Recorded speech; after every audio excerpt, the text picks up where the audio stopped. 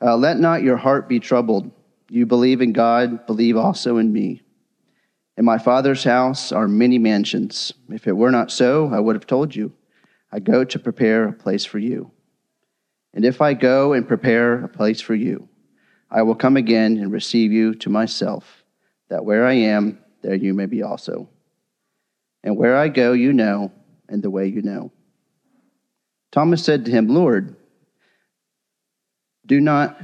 we do not know where you are going, and how can we know the way? And Jesus said to him, I am the way, the truth, and the life. No one comes to the Father except through me. If you had known me, you would have known my Father, and my Father also. And from now on, you know him and have seen him. Philip said to him, Lord, show us the Father, and it is sufficient for us. And Jesus said to him, have I been with you so long, and yet you have not known me, Philip? He who has seen me has seen the Father. So how can you say, show us the Father? Do you not believe that I am in the Father and the Father in me?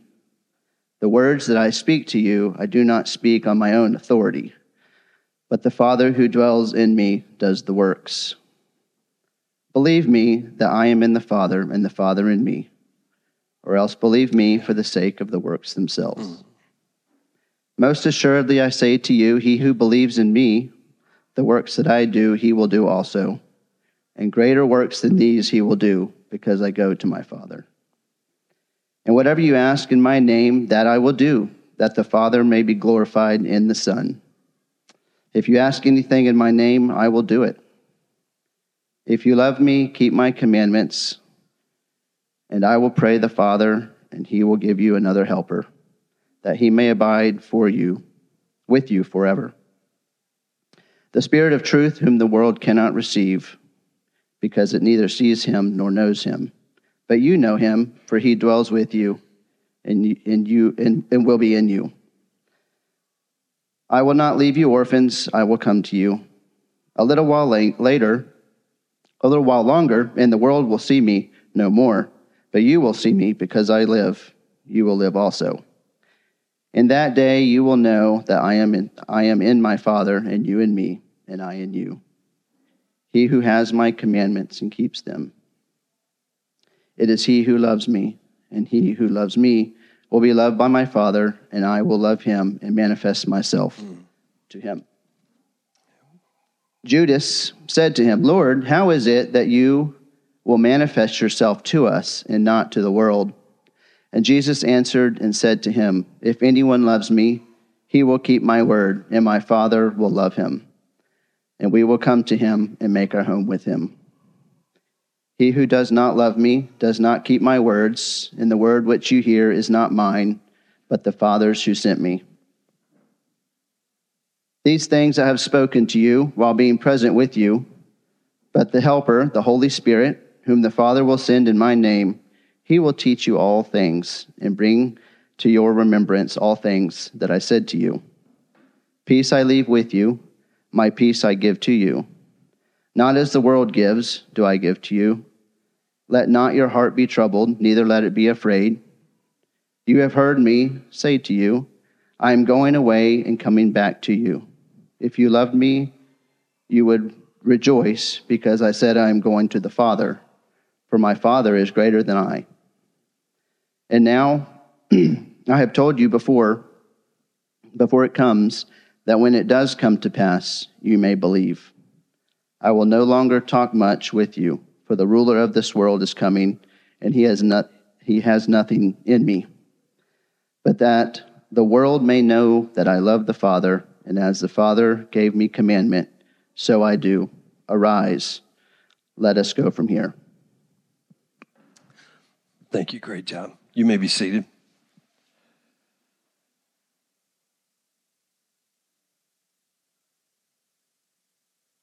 So we're starting a series today, and we are looking at, and I want you to just consider walking in the way of Jesus. Now we're doing a study to consider the impact of Easter. Now we're going to be looking at John chapter 14 today. Next week, John 15, John 16, John 17, leading up to Easter. And what we're really going to be encouraging on social media and our other opportunities is that you would take this week and you would really dig in and study and look at John chapter 14 on your own. There is no way that we're going to have time this morning to break this chapter down verse by verse. That's not our intent. But what we want to help you consider this morning is this terminology called the way. And we think it's very important that it's important that we consider this phrase because it's very important in the way that Jesus ministered. This phrase, the way, during the days of Jesus' ministry, as well as the days of the early church, as it was recorded in the book of Acts. It was a phrase that was built around, when you hear this term, the way, and we're going to be talking a little bit about this morning and throughout the next several weeks, but I want you to think that it's built around following and discipleship. It had everything to do with lifestyle and not intellectual attainment. Now, we talk regularly about this because I think that this is one of the challenges that we have within the American church family is that we've so intellectualized things that we make it about intellectual attainment. And that's not the focus of what this terminology, the way, is talking about. Jesus was referred to, if you read the scripture, you'll see that Jesus was referred to as a rabbi or a teacher. You hear people respond to him, rabbi or teacher.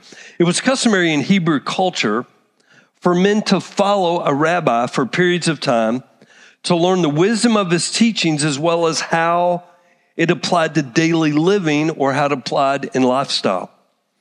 They would view the rabbi, as they did through the lens of a wise old sage that was devoted to instructing younger followers or, I love this term, apprenticed. So think about the younger followers or an apprentice.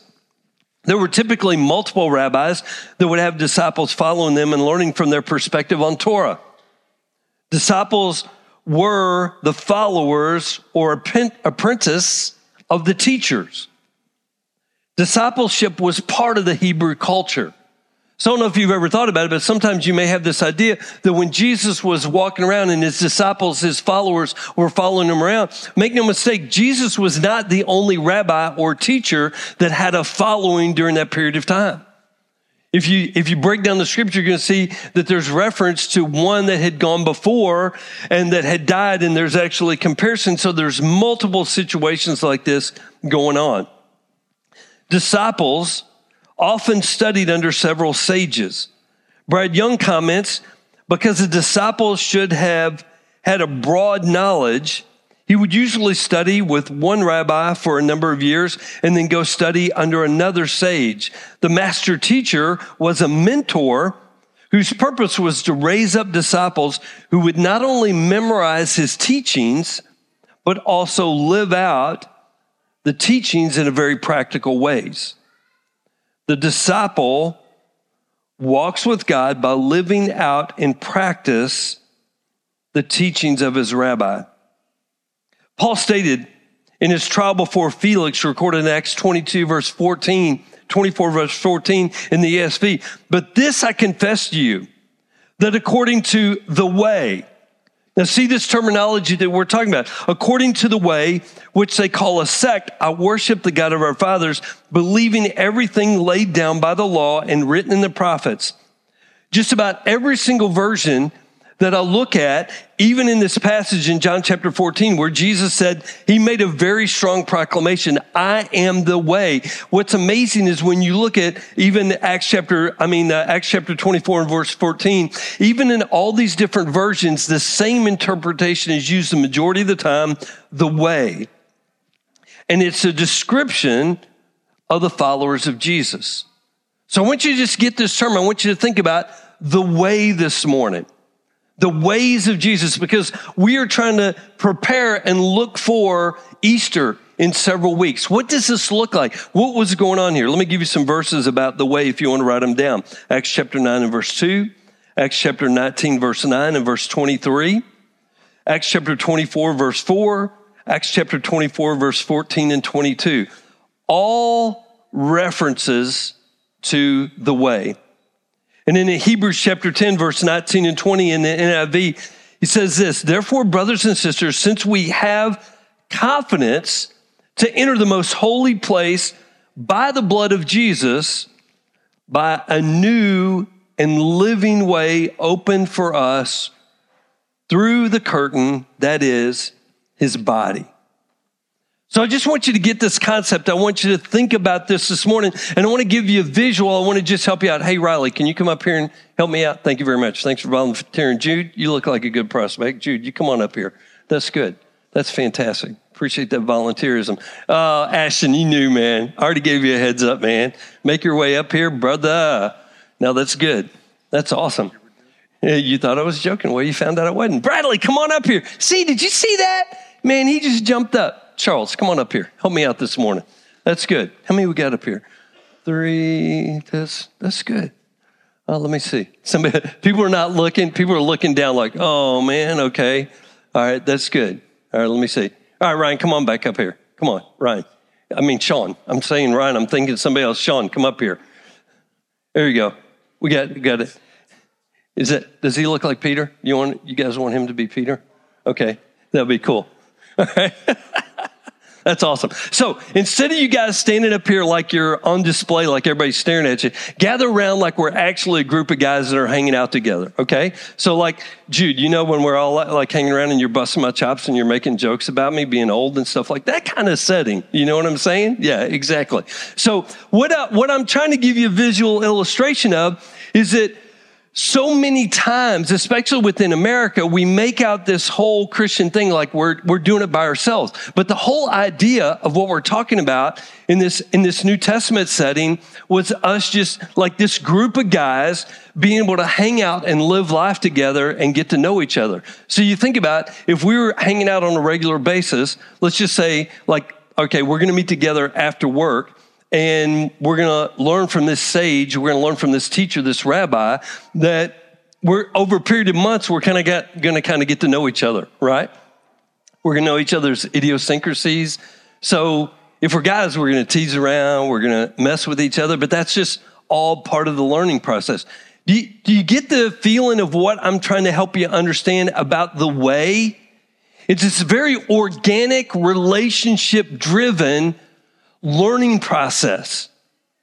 Because it's not about just us taking a test like, okay, here's your theology and, you got to check off on this and we're going to have a test next Thursday. No, it's not about intellectual attainment.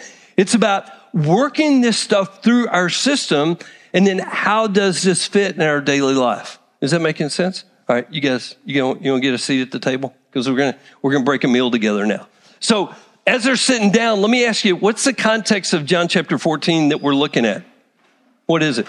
I'll give you a hint. If you want to go back to the previous chapter, John chapter 13. What'd you say, Denny? Last Supper, the Lord's table, okay? What else took place?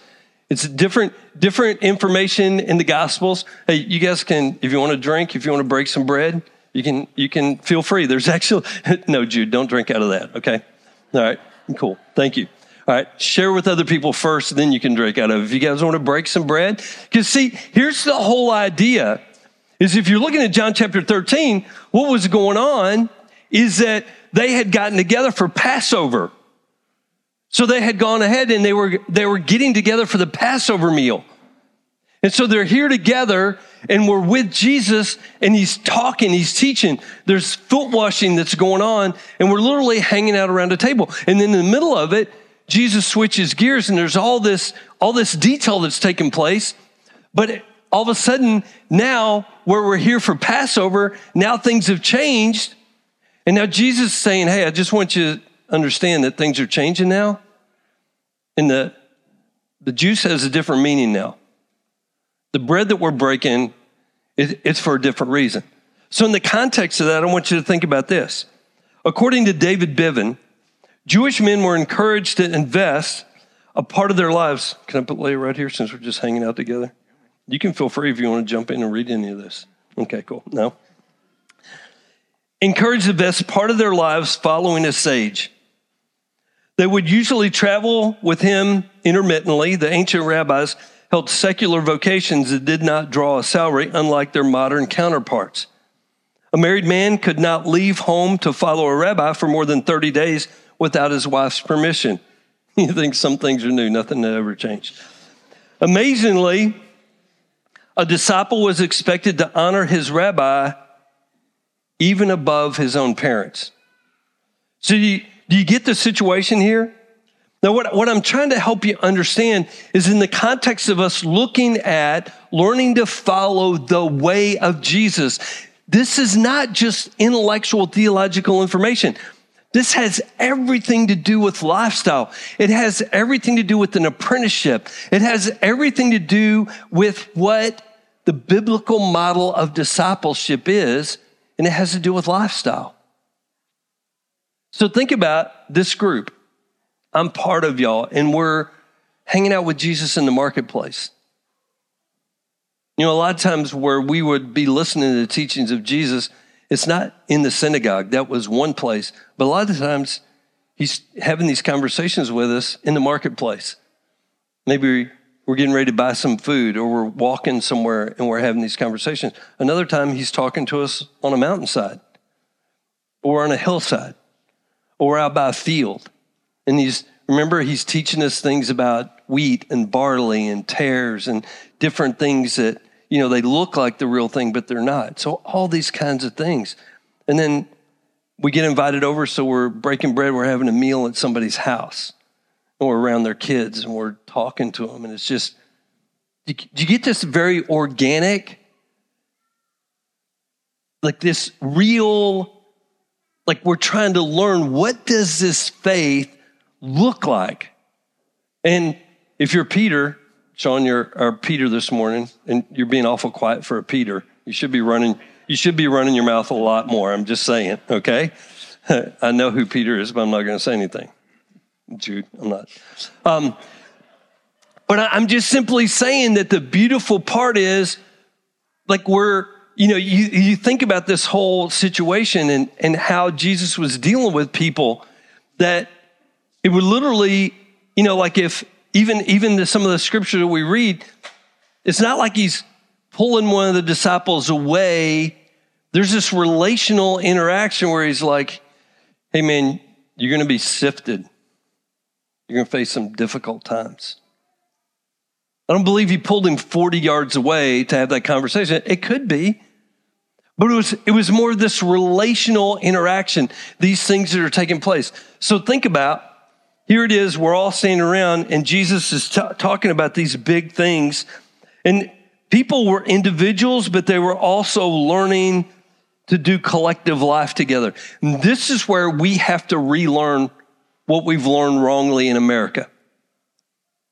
Because we have this whole, like, I come to Jesus and I'm like this hero, superstar, singular banner waving individual. I don't need nobody else in my life. That's not the type of Christianity. You're going to have a hard time navigating the biblical model of what Jesus was teaching, because he addressed everybody individually. They were individuals, but it was how they fit in collectively to the body. So I just want to mention these real quick. If we're looking at John chapter 14, some of the things that Jesus is talking about, confusion and the struggle to understand Jesus' teaching. Somebody here today, you're frustrated because you're still confused about certain things and you put yourself down. John chapter 14 says it's still difficult to understand certain teachings. Believing and learning to ask the Father in Jesus' name. What a privilege. But that's deep consideration. That's not an easy thing. The Spirit of truth, which impacts aloneness and or rejection. Some of you walked in here this morning, you feel like an orphan. You feel like you're all alone. John chapter 14, if you this week will study and ask the Holy Spirit to reveal to you, you're not alone.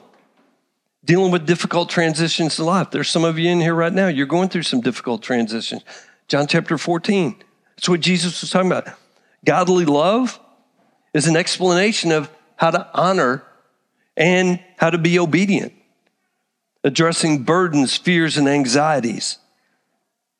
Relationship and the role of the Holy Spirit. You know what I love about when Ian was reading John chapter 14? I love the whole chapter, but I love how it says we. referring to Father, Son, Holy Spirit. 3 real individuals with each individual role saying, we are doing this on our behalf. So think about this. How does this end? How does it, the end of the chapter transition? Okay, we've had this meal. We've had all these deep things. We're talking about these things. We're hanging out. We're watching what's going on. And he says, let's leave here. Let's go somewhere else. So you guys ready to go? Let's go somewhere else. Come on.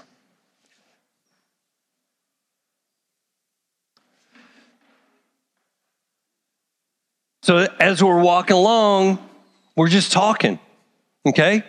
We're just having conversations. We're just talking about things. And we're like, okay, what does this look like?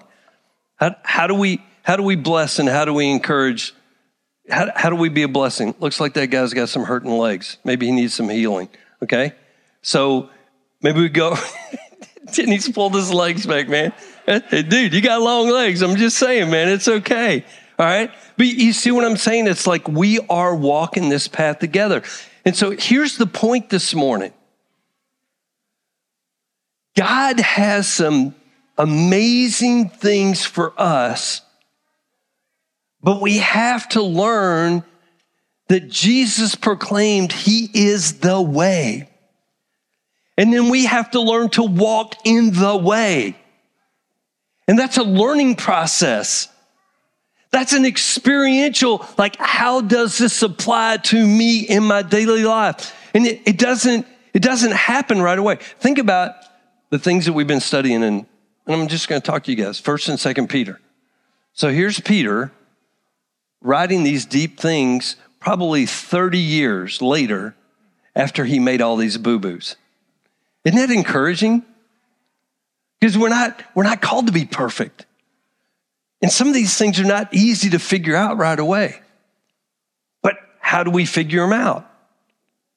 By walking in the way and saying, Jesus is my way.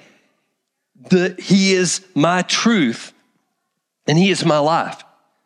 Do you see that that's bigger than just asking Jesus to jump in your heart? And sometimes in America, we have this like ticket punching. It's almost like church is a ticket booth. Like, get your ticket punched so you don't go to hell. And that's a disservice to the blood of Jesus Christ and the meaning of the gospel. Because in the early days, when they were talking about the way, it was this natural inculcated lifestyle or this apprenticeship, just like the rabbis or the teachers with the ones that would be following them. Thank you, guys. Thanks for helping me out. Good job. Thank you. Thank you, Sean. Thank you, Bradley. Yeah, Ashton. I didn't disappoint you, did I? No. Very simply put this morning, this is what I ask you. Are you in the way? What does Jesus mean to you?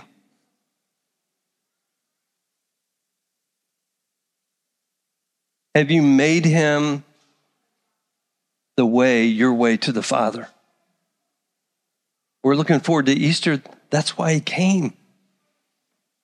To make a way of forgiveness and restoration and relationship so that his blood would be the anointing, the covering, the ultimate sacrifice for our sin. But that's only the beginning point. Because then, as we make that step of faith and say, I believe, then we begin to press in and we begin to follow and say, I want you. I want to know more. I want to draw close to you. And it's not this one-time thing. It's the opening of the door for this pathway of fellowship and discipleship and apprenticeship. This is my prayer. This is our prayer. That within these counties around here, the people would look at us and not think that we have our stuff together, not that we're better than anybody else, but they would say something's going on. And they may not use the term because they don't know how to use it, but they would say something is different. Something has changed about them. Something has been rearranged because what we're trying to figure out and what we're learning to do is to walk in the way of Jesus. And as I have been doing that, I'm the same goofy, stupid personality that I was 40 some years ago. My mom would probably say that my whole life. But you know what's different about me? Is the things that come out of my mouth, you can ask my wife, they're different than they were even 5 years ago.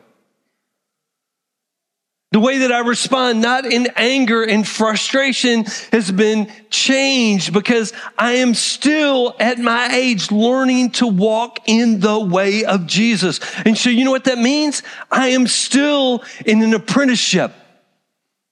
I'm still learning. I'm still growing. I'm still being transformed. I'm being changed day by day. That's why this church family thoroughly believes in baby steps. You can be changed and radically changed by the Spirit of God. That's in heaven. But down here, we're still like, that was awesome. What does that mean? And so we have to figure out how to be in the way.